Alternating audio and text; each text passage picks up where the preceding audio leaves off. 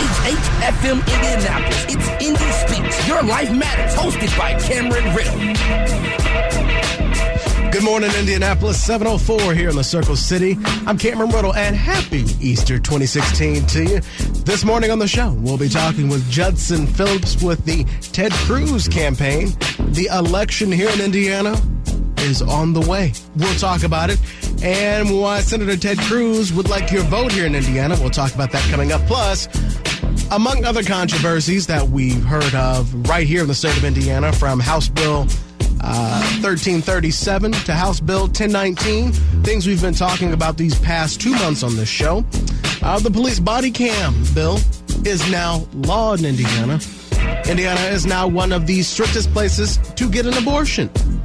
All of those laws signed in by Governor Mike Pence this past week. We're going to talk about that with Indy 10 and their response to House Bill 1019.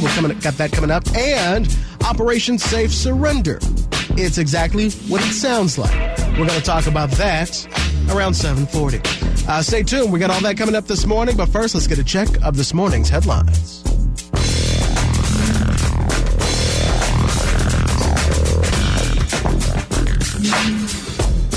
Developing this morning, thousands of IPL residents are waking up in the dark this morning, and of course, on all mornings, Easter.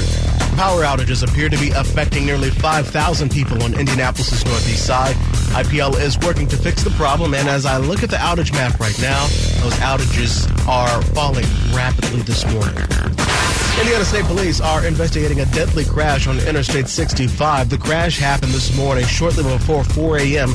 near the South Split. ISP says the accident was a single-car accident. One person was in that car at the time. They later died. All three lanes of southbound I-65 were closed for a couple of hours, but since have reopened.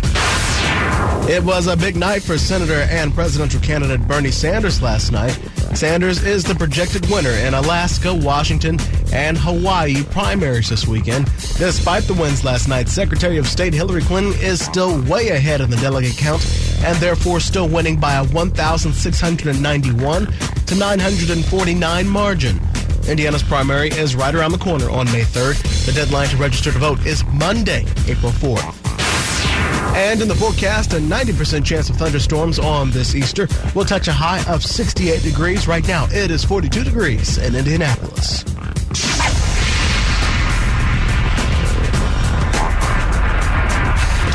And on the phone with me this morning, live on the Indy Speaks line, is Judson Phillips. He is the founder of Tea Party Nation, one of the largest Tea Party groups in the nation, a lawyer, conservative columnist, and a political activist. He joins me on the phone right now this morning. Hello, good morning. Good morning, Cameron. How are you? I'm good. Thank you so much for waking up early with us this morning. Our election, the May primary, is coming up, and you're working on behalf of the Ted Cruz campaign to help make sure that he wins the Hoosier State. Absolutely. Why is it that Ted Cruz should get the vote of Hoosiers? Well, Ted Cruz is the conservative candidate in the race. And the Republican side, you're really down to two choices. You got Donald Trump, the career liberal, the guy who is too afraid to debate Ted Cruz. This guy, if this guy can't debate Ted Cruz, can't handle Megyn Kelly on Fox News, how's he going to deal with Vladimir Putin or ISIS? But Ted Cruz offers a clear vision for the country that's fundamentally different from the disaster we've seen for the last 8 years under Barack Obama.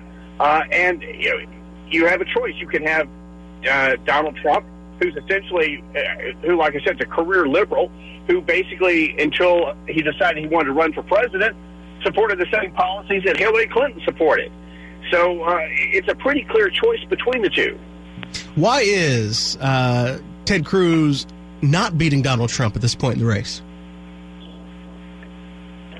Well, actually, it depends on which poll you're looking at.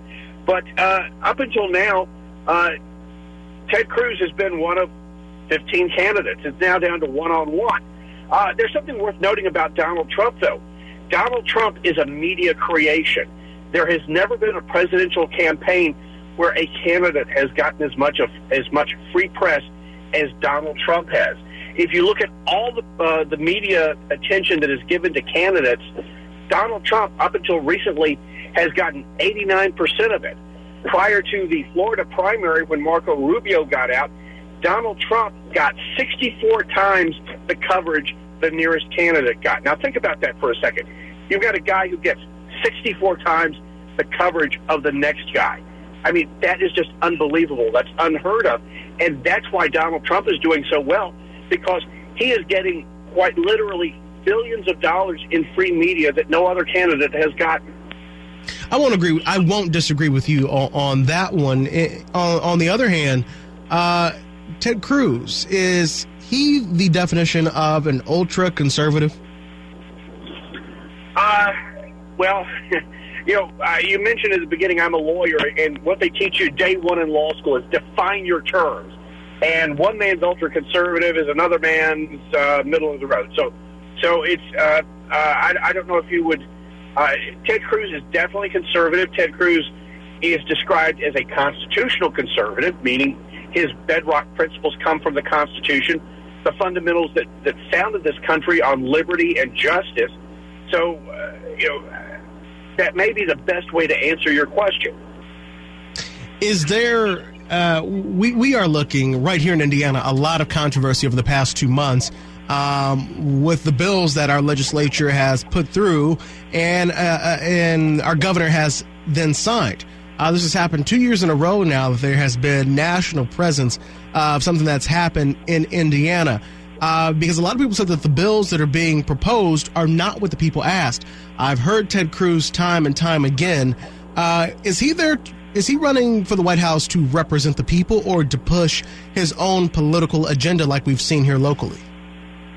Well, Ted Cruz is running to represent the people. And by definition, if you win the White House, you've won the people. But I'm always leery. I've been around politics. Well, I got my start putting out yard signs for Richard Nixon in 1972 when I was 13 years old. So I've been around a while.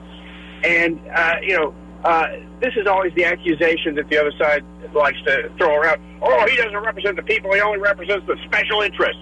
Well, honestly, I think that's a whole lot more true of someone like Hillary Clinton or even Donald Trump, who would represent his Wall Street buddies, as opposed to Ted Cruz. Special interest or not, what should a politician put first? Their personal views of what they think the country should do, or what they have legitimately heard the people ask him to go do if elected to the White House? All right, under our scheme of this country being a constitutional republic, our leaders are our representatives. And what they need to do is get out there and tell the people, this is what I believe and this is what I will do. And then the people decide yes or no. Do I want this person to be my representative or not? And Senator Cruz tells people in no uncertain terms what he believes. And here's one of the things I like about Senator Cruz. Senator Cruz has got a track record of what he has done. Not only as Texas Senator now for 4 years, but before that as Solicitor General. And even before that, when he was working in the Bush administration in the Federal Trade Commission. One of the interesting stories I like to tell people about that time is Senator Cruz handled policy for the Federal Trade Commission. He made policy proposals, and it was up to the Federal Trade Commission to decide to accept them or reject them. FTC at the time was made up of 3 Republicans and 2 Democrats. Almost every time, Senator Cruz was able to bring the Democrats on board for his policy proposals, many of which we're seeing the benefits of today, including such things as Uber and Airbnb. Lately, with what has gone on the campaign trail, it has become a war of words about the 2 candidates' wives. What do you make of that? Honestly, I think it's desperation on the part of Donald Trump. First of all, wives should be out of it. Their spouses should be out of it unless there's a legitimate reason to bring them in, such as Bill Clinton's escapades. But here's what happened. In Utah, a super PAC put out this ad about Melania Trump.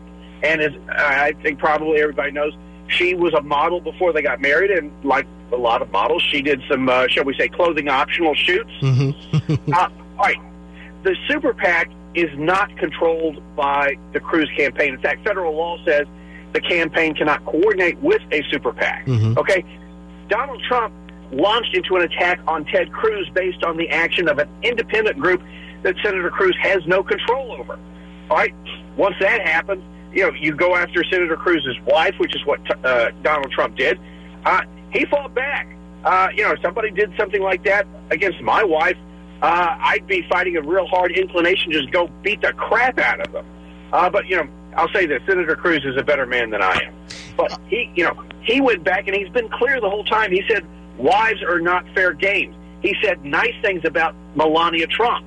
But Donald Trump wants to do everything except debate the issues. As you said, you would go after someone if they attacked your wife. Though Donald Trump aimed at the wrong person, was he right? Was he in the right place to try and defend his wife, at least to some extent? I don't fault him for defending his wife. I fault him for what he did, because the photos that he complained about, they were all over the internet. I've seen them before for months. There's GQ Britain republished them a few months ago, and he didn't complain about it then.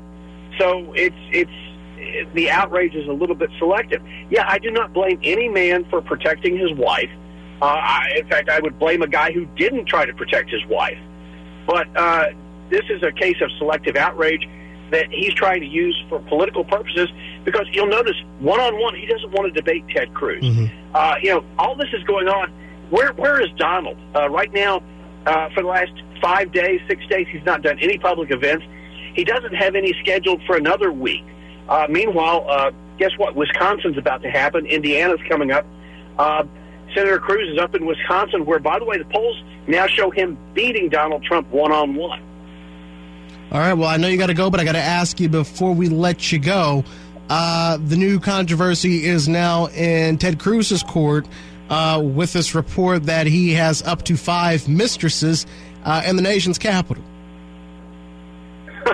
All right, first of all, I almost blew coffee through my nose when I first heard that story. Number one, the National Enquirer is the same magazine that tells us that Bill Clinton hunts aliens in Area 51 and that Hillary Clinton adopted an alien baby, okay? Number two, if you read the article, by the way, it's National Enquirer is published by one of Donald Trump's very close friends, a guy named David Pecker. The only guy who's actually quoted in the story is a guy named Roger Stone, a good friend of Donald Trump's, who was a political operative for Donald Trump until earlier this year. Everything else is couched in terms of alleged, purported. They've thrown all the magic words in there to try and avoid a defamation lawsuit. But there's not a single witness, not a single purported mistress or anything else quoted in the article. I'm a lawyer. I'll tell you, that's got, for as far as evidence is concerned, that's absolutely zero. There's nothing there. I am not a First Amendment lawyer, which is kind of a unique specialty in and of itself. But I'll tell you what, just as a general lawyer, I tend to think Ted Cruz has probably got a really good defamation lawsuit against the Enquirer if he chooses to pursue it. And once the election is over, I hope he sues the living daylights out of the Enquirer.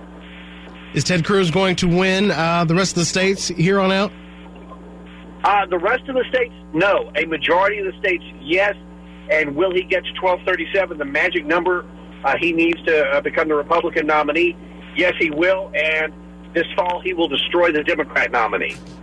All right, Judson Phillips, thank you so much for calling in to our live line this morning. We appreciate it. Hey, thank you, sir, for having me. Glad to have you. We'll be hearing from more of the Ted Cruz campaign, as well as Donald Trump, Hillary Clinton, maybe a little John Kasich, and even Bernie Sanders here in the coming weeks. The Indiana primary is the first Tuesday in May. The deadline to get registered to vote in that primary is Monday, April 4th. We'll put the details and the link to do that, to register to vote online on our brand new website, hot963.com. Takes 5 minutes to register to vote. Get there. We'll be right back. On the other side of this break, I'm Cameron Riddle, and this is Indy Speaks, only on Hot 96.3.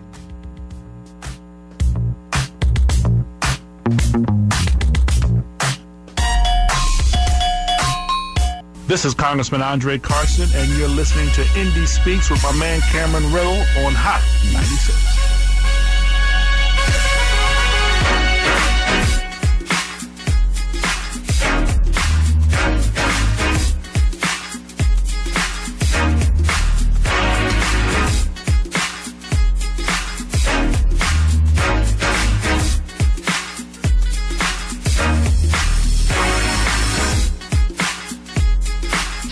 And good morning, Indianapolis. We are back. This is Indy Speaks. I'm Cameron Riddle. Hot963.com, my brand new website. All kinds of features and the place where you can go back and get all your breaking news and exclusive interviews you hear on this show, complete with more information that we always promise you. Our new website, fresh, clean, available right now, hot963.com. This morning in the studio, we now turn our attention to what has been happening locally in Indiana politics over the past 2 months, 3 months. Our elected officials at the State House have been hard at work, passing all kinds of laws, like them or not, whether we ask them to do that or not. It seems like the bills that people advocate for and push for, they don't sign, and the things that no one has asked them to do, they go and do. As you heard last week here on the show, we talked about House Bill 1337 with the Indy Feminist. That is the bill that makes Indiana one of the strictest places to have an abortion in the entire United States of America. This is some stuff that you would typically hear about down in the South, and even this is a little bit of a stretch. Governor Mike Pence signed that bill this past week. Another bill that was signed and that we've talked extensively about here on Indy Speaks and on Access Indy, on Community Connection, on our sister station, is House Bill 1019. That is also known as the police body camera video. You've heard about it in the newspaper. You've heard about it on TV, all because we as media outlets have been concerned about this bill because it makes it harder for not only the public, but for the media to find out what is happening on police body camera and dash cam videos. The bill makes it extremely difficult and strict, and under certain conditions, you are able to get the video only if you walk into the city-county building through the left door with a green cat in your arms. Those type of stipulations are what make it difficult for the public and for the media to be able to see police video. Police video has been critical across the nation in cases where we needed to find out what happened between a citizen and law enforcement. That also came true this past spring, nearly a year ago, here in Indianapolis when Mac Long was shot and killed by Indianapolis police. You've heard that name and you've heard that story numerous times throughout the past year. And it was used as an example numerous times of a reason why we need to have body cameras. We'll talk about whether or not that brought closure with Mac Long's wife, Debbie Long. She joins us in the studio. We'll also have Indy 10, who is accompanying her this morning. We're going to talk about all these topics, including the bill. And now that this is law, what does that mean for the rest of the great state of Indiana, who now will not so easily be able to see what is happening on police body camera video? Kyra Harvey and Ethan Evans of Indy 10 and Debbie Long, as I said, the widow of Mac Long, who was shot and killed in a police action shooting with IMPD back in April of 2015, all join me this morning in the studio. Ladies and gentlemen, good morning. Good morning. Ethan, let me start with you. As a member of Indy 10, you have been talking with elected officials, both at the state and local levels, about House Bill 1019. We, here at Hot 96.3, my co-workers, Kim Wells and Tony Lamont and Michael Jones, have all done extensive interviews and coverage about this topic. The Indiana Association of Broadcasters raised awareness about it back in January. And despite all of the cries and all of the coverage that was in the newspapers, that was on TV, that was on the radio, House Bill 1019 was signed into law by Governor Mike Pence. What do you make of that? Well, I want to point out that one of the first people to testify about it was Debbie Long last year in the summer session and or summer committee hearings. And this just, to me, an example of the police department and the government seeing an easy solution to a problem that they think might just go away if they just do something about it. And it seemed to be, when I met with senators and representatives yesterday, they had their first annual town hall meeting with the Indiana Black Legislative Caucus. Mm-hmm. And the general theme of me asking, why did everyone go along with this was it's better than nothing. And I think that was the whole theme throughout the legislative session with this bill, because it passed it was unanimous. It was 96-0 in the House and 50-0 in the Senate. And basically they were okay with, getting a few amendments in here and there. The big thing they got that was argued for by all of us, by Debbie, by the Press Association, was to switch the burden of proof in getting a copy from the person requesting it to the police department denying it. We talked with the legislator that came up with this bill from Hartford City. He's a former police officer and sheriff. Yes, yeah. Representative Mahan. We reached out to him numerous times. I believe we did on all of our stations, and we never heard back from him. Personally, we did hear from his staff, who said this bill helps the police officers. Of course, it also protects the public, because they don't have to worry about witnesses who don't want to be on camera, then released to the public. Numerous reasons why this bill needed to be passed through. Unfortunately, a lot of us do not have to go through the burden and the task of having to see one of your loved ones on video interacting with police. But someone who has is Debbie Long. She's the widow of Matt Long, who was shot and killed by IMPD in April 2015. What do you make of this bill? I've seen the video. I remember when it was released last summer, and we worked, Amos and I covered it that day.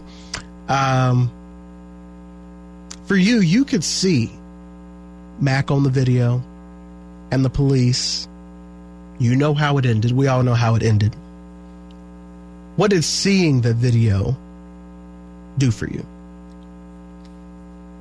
Well, I will say, in a lot of respects, that seeing the video actually, it helped in a way to where basically I can say that I knew that it existed. Mm-hmm. Also, I saw enough of the footage that actually proved to me the questions that I was raising to IMPD was adequate, because it showed a much more detailed story of what happened to my husband that day versus as to what IMPD said. Mm-hmm. Unfortunately, not having that video at my request, to be able to look at on my own time, leisurely, from beginning to end, unedited, I think that hurt a lot more, because it did not answer all of the questions, and it did not provide closure. It did not provide enough information to show me that the story that they actually told was the truth. And I think that was because I wasn't able to have that video in hand and be able to view it at my leisure. And that was one of the things that in testifying before the board, there was one thing that I was trying to bring to the public's attention, that whenever you have part of a story, if you have a whole story and you only show parts of that story can go in many different directions if you don't see it entirely from beginning to end. You can edit it, you can change the wording versus what you're actually seeing or hearing, and it'll tell a completely different story. That was the importance of asking IMPD for the transparency and being able to release that video to the loved one. They argued a question about as to, what the public needs to see and what the public should not see.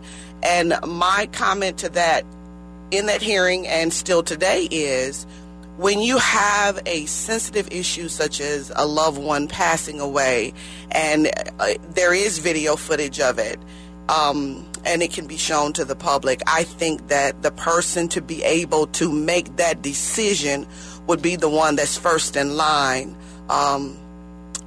in the family to decide, well, is this something that we want to share with the public? of course, giving the sensitivity of a lot of the information that's in that footage, I think that no one that has a sincere love and care for a loved one that's on video is going to actually show the public things that they don't want to see. Mm-hmm. But we definitely want to be able to see enough of the footage so that we can know that IMPD is being transparent in their investigation, in their story, and what they're putting out there that happened to our loved one. And, and that was something that we didn't get in this bill. Was there, have you been able to see the unedited video? No, I haven't. To this day, I have not been able to see a unedited version of that video. I have not been able to obtain a copy of that video. There's been numerous smoke screens as to why I can and cannot. I've been told on several occasions, oh yes, IMP does not have a problem with giving you a copy of that video. And then this is in the public's eye. But then when I go behind closed doors and in the dark when no one's listening to actually request that copy, then it becomes the smoke screen I'm talking about, a whole line of, we do this and do that, but nothing actually really happens. They told me, well, contact this person, write a letter to this person, request from this person. And that's how it's kind of been for the past year. Mm-hmm. And today now, I still don't have it. And I'm thinking right now, talking to you today, it probably does no longer exist. Are body cams beneficial? Yes, they are. Yes, they are.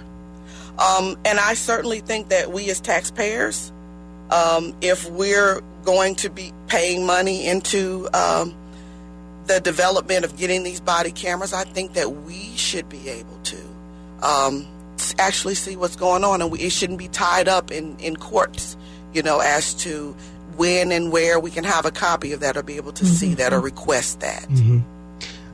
Do you think legislators and city councilors, elected officials heard what you had to say? I think they heard, but to be honest with you and not to be disrespectful in that regards, I do feel like in the long run it fell on deaf ears. Mm-hmm. I really do. Ethan and Kyra, on your end, you have continuously been pushing to continue to raise awareness about House Bill 1019. It's law now. Mm-hmm. What does that do for your push? Well, now we have to work twice as hard because first off, it was so quick we didn't even have time to prepare for anything. It was just like, here's a bill and we're going to pass it. Mm-hmm. Indiana has a way of not involving the people.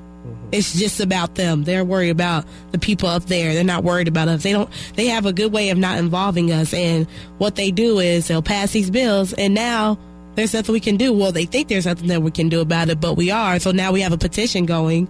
You can go on our Facebook page, Indy 10 People, and we will share that petition. We have signatures. People are signing it, and we're going to try to push to get this bill revised or figure out a better solution than just having a bill out there and not, having anybody accountable for their actions. So much of politics now is just Democrat or Republican, whether it makes sense or not. It's difficult for people to see how any elected official is really out there representing what is best for the people, whether they, agree with it personally or not, no matter the subject. We have an election coming up.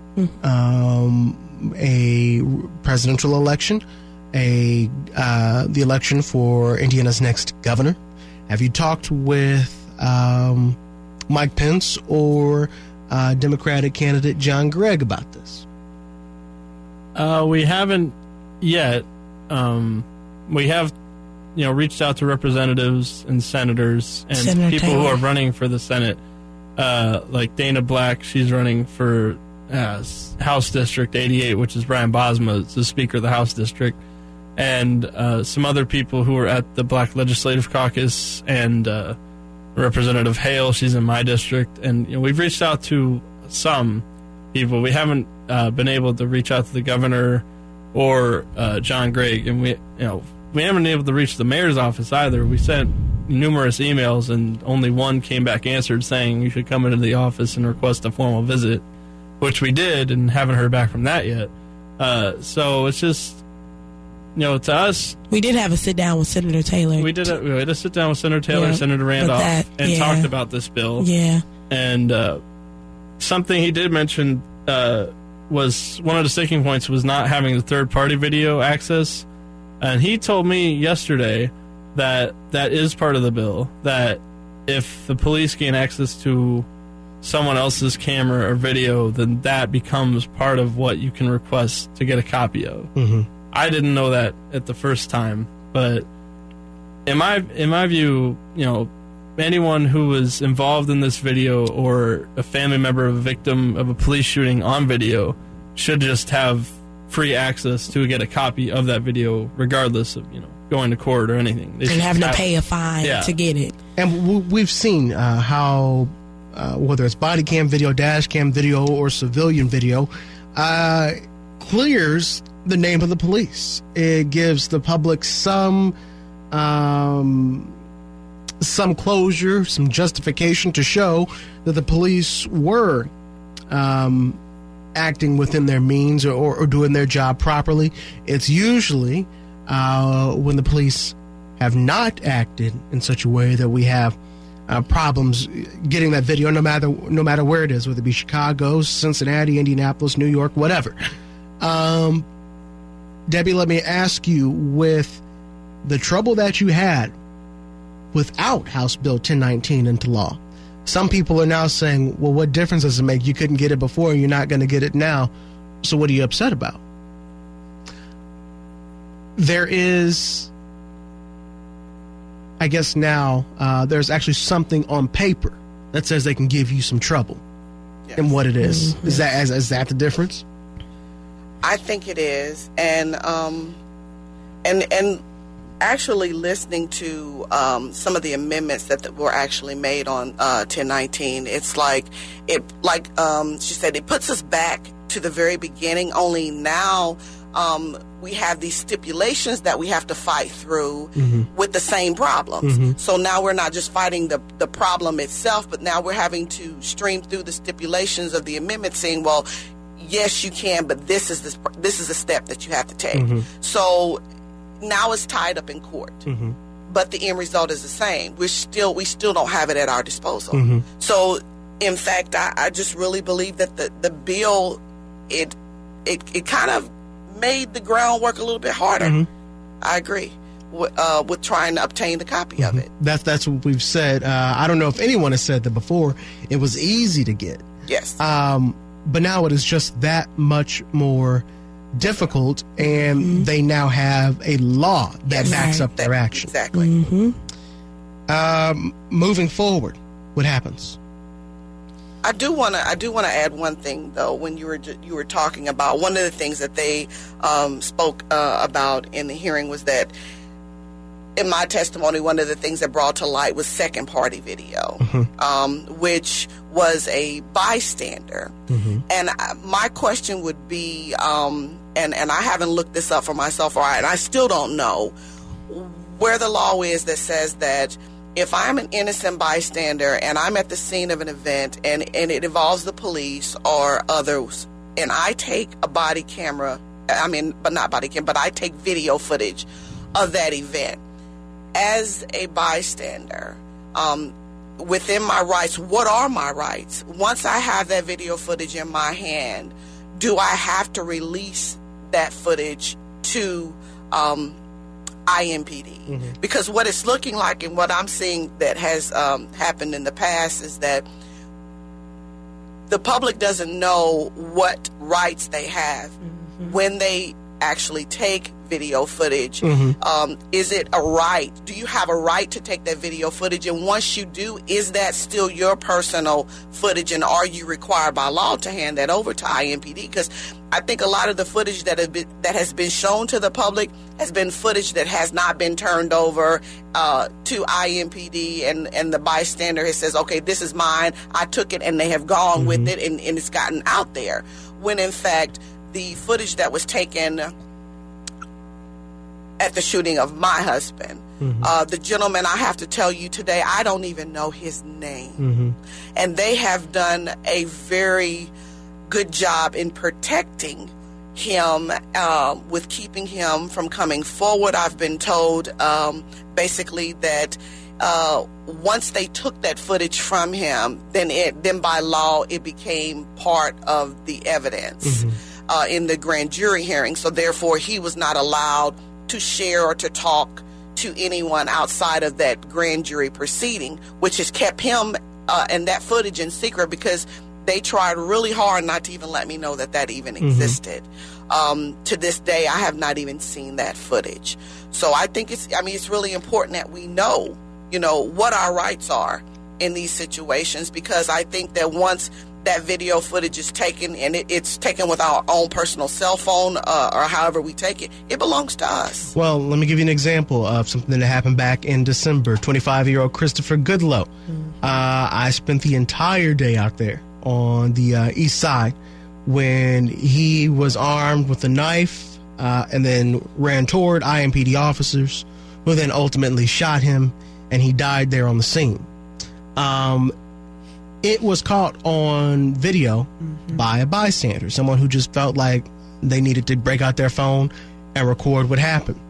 I was out there very early when it happened, and I was one of the last people to leave. I talked to Chief Height that day. I witnessed the family arriving on the scene to where it happened. I heard that family member, when they got out of the car, scream. You immediately knew what that was.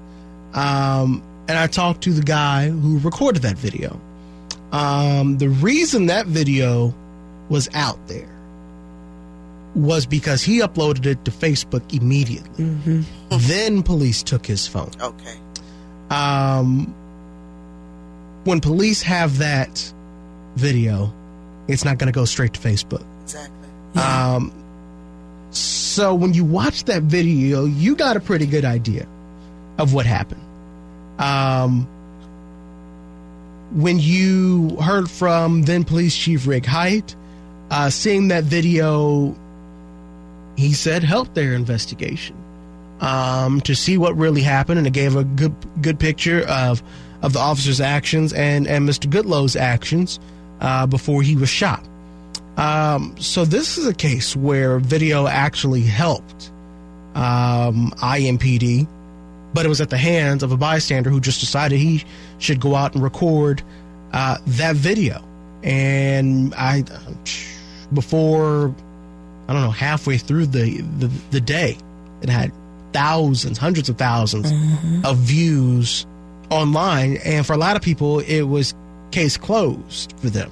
There was no mystery with this case. You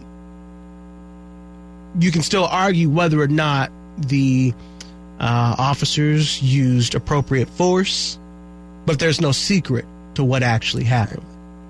And unfortunately for you, you still have that. Yes. We've changed administration, changed mayors, changed chiefs. Have you had any conversations with this administration? Absolutely not.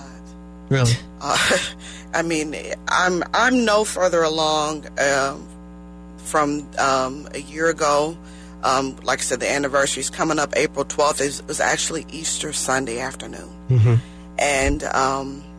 And it's like, I really believe it's the big white elephant in the middle of the room that nobody wants to talk about, because IMPD is the main person involving in this case that has pretty much, as far as I'm concerned, tainted a lot of the information that we need to actually have closure involving my husband. And it upsets me because, they talk about secrecy and what the public needs to hear and what the public doesn't need to hear.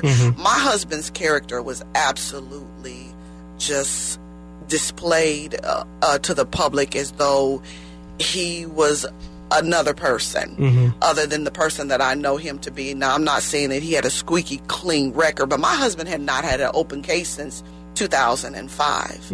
And when Chief Height actually went to the public in the media and to talk about the case right after 24 hours after it happened, I mean, a lot of the things that went out there, completely destroyed my husband's character. That he had multiple magazines with multiple rounds and drugs in his pocket and things that we later on found out were not true. But that was put out there to the public. Then they tell me they were thinking about the harm that the video footage would do. Well, the video footage wouldn't have displayed him to be any worse of a person than what that media encounter with everybody right after it happened. You know, that made my husband look worse than anything that was on that video footage. So I have to question with this new bill versus not having the bill, what is transparent, what isn't transparent, and who are they protecting? Because it didn't protect my husband. It didn't help us as a family to have any closure.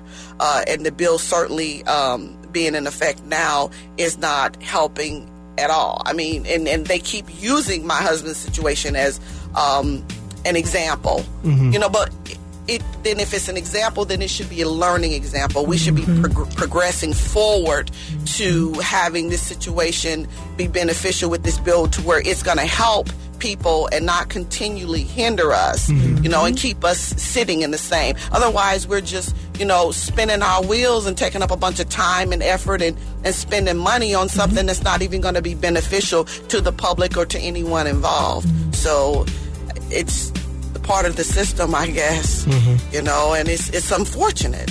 It really is. It's unfortunate that, you know, people would, I pray every day that no one would ever have to feel what my family has felt.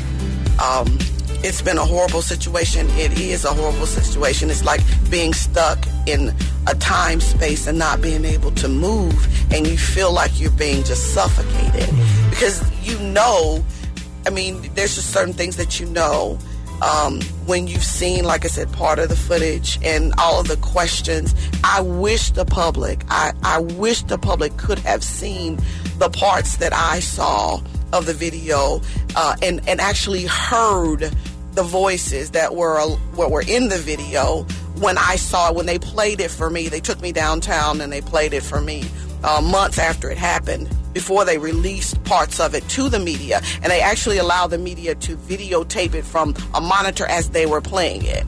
So in viewing that, if the public could have saw the real picture, like you said, the